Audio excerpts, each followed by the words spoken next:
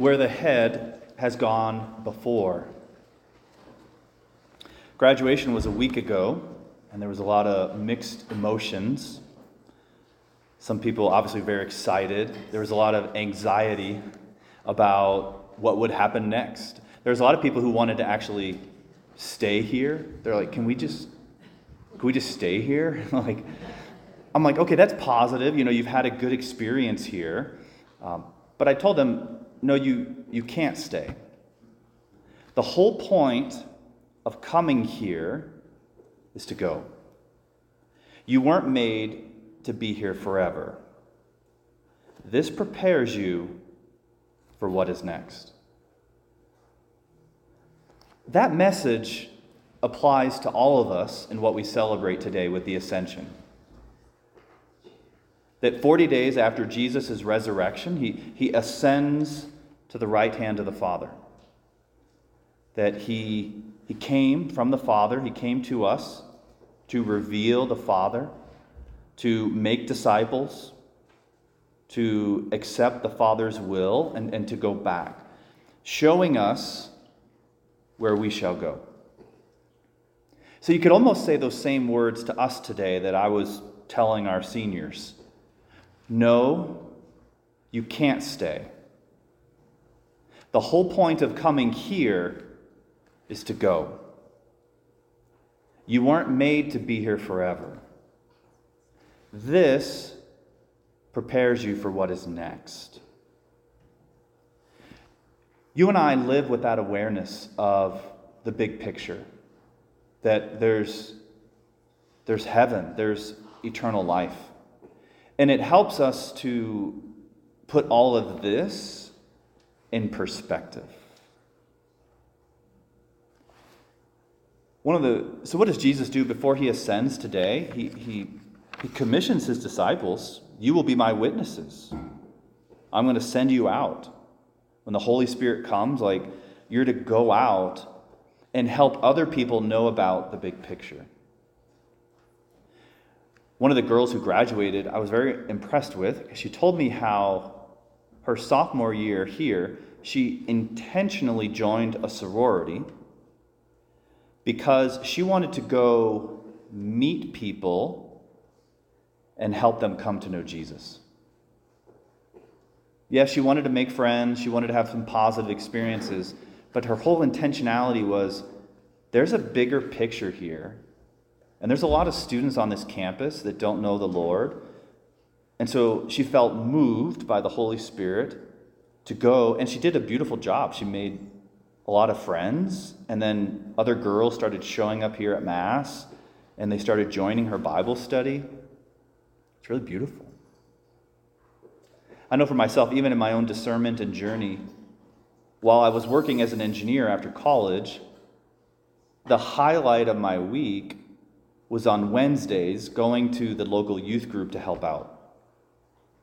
Yeah, I could sit there during the week and make a faster microchip and count my money and save up for a house, which is good. Those are fine things. But I noticed that I received so much more meaning and fulfillment in spending my energy helping people know about what really mattered. And so today, the Ascension is all about perspective. That there's a bigger picture in Jesus who comes to meet us where we're at, desires that we would go be where he's at. Somebody shared with me yesterday a video. It was this Anglican deacon. He was speaking at Oxford, Calvin Robinson, and they're having this debate about the definition of marriage in society. And so he got up, and in 11 minutes, he shared his piece to perhaps an audience that wasn't super receptive. But part of his message was, because he's speaking to the Anglican Church, and he's saying, who are we following? Are we following the latest movements of the times? Or are we following God? The one who is the way, the truth, and the life, the one who has power over life and death, the one who is truth and who gives us the scriptures and the church to lead us. He said, I'm going to choose to follow the Lord. That even these movements of the times that they might lead us to be unpopular, apparently he was, people didn't like what he had to say, and he's been ostracized since then. But that's true for all of us, that if I'm faithful to the Lord, the world may not like me. Like, for example, in our world today, everybody kind of trips over themselves to be the most politically correct. And that line keeps moving. Just when you think you're doing great, maybe you see these different businesses do these things to kind of like, oh, we need to do this now. Well, wait 3 months, and you have to... And it's kind of like, that gets a little tiring. I'm not trying to step on any toes or make anybody unhappy, but I figure if I draw close to Jesus, who is love itself, Jesus who is truth, Jesus who gave us life and wants to give us eternal life, I figure that's probably not a bad place to be, to stand with him, even if other people don't understand. Because Jesus, there were people who didn't understand him. I was talking to this mom, and she feels really misunderstood by her daughter right now. And she's like, my daughter accused me of these things that just were not true. And she's feeling very hurt. And so where can we find our consolation? But maybe that Jesus himself was misunderstood. That Jesus himself was accused. And if the master suffers, then why do we, the disciples, think that it's going to be any different? And what's beautiful is Jesus, he leads the whole way. That as our opening prayer says, that where the head has gone before, we, the body, hope to follow. That I want to follow God to heaven. I want to follow Jesus to eternal life in heaven. But Jesus shows me that the path to eternal life passes through the cross. I'm still looking for an alternate entrance. I wish there was another way there. But that's why this day is so, there's so much joy in the music and in the psalm and all the words that it's worth it. We know where we're headed. That there's glory that God wants us to share with him. And so what do we do in the meantime? As we follow Jesus the head, he's the one who modeled humility. He met people where they were at. He reached out to outcasts. He made disciples. And so that's what he calls us to do. He calls us to meet people where they're at, to make disciples. He invites us to accept the Father's will as he does, even to the point of suffering and the cross, trusting that it all will lead to the same place, to eternal life. I was talking to a woman this week who had a lot of frustrations with actually members of a different Catholic community, especially staff members and even the priest. And she was kind of venting her frustrations from years ago. And it would have been really easy for her to walk away, to say, I didn't like how I was spoken to by that church member. I don't like what the information that priest told me. And so I'm just going to go do it on my own.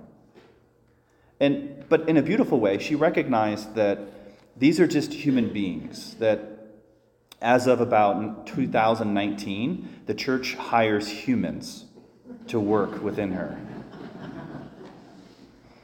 That they're human beings, which can be really great at times and can be really human at times. But luckily, she, with the bigger perspective, can see it. That God is here, God is at work, God works through even human brokenness to do something bigger and better. And in a beautiful way, she made the choice. She's like, I can sit here and complain about it, or I can do something about it. And now she works for the church because she wants to give other people a different experience. She wants the church to not be a barrier, but a bridge to help people to come to know the eternal life that they were called for. And that's what really matters, isn't it? That's why, well, I mean, it's not about me at all, but just in my own heart, where I felt the Lord calling me to say that He and His plan in eternal glory is worth more than marriage. That He and His glory and His plan is worth more than money and being an engineer. That for me, that nowadays people might think, well, how do we get to heaven? There's a lot of people who think that by being a good person, will you go to heaven? Well, I'm a good person. It's like being a good person doesn't get us into heaven. What gets us into heaven is Jesus, the gate.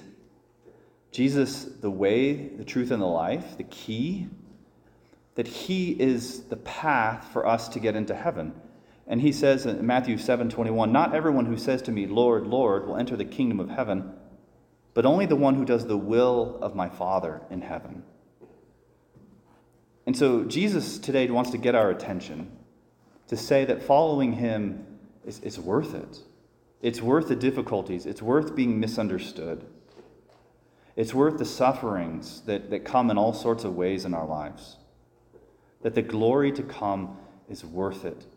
And that Jesus doesn't ask us to follow any path that He Himself is not first walking.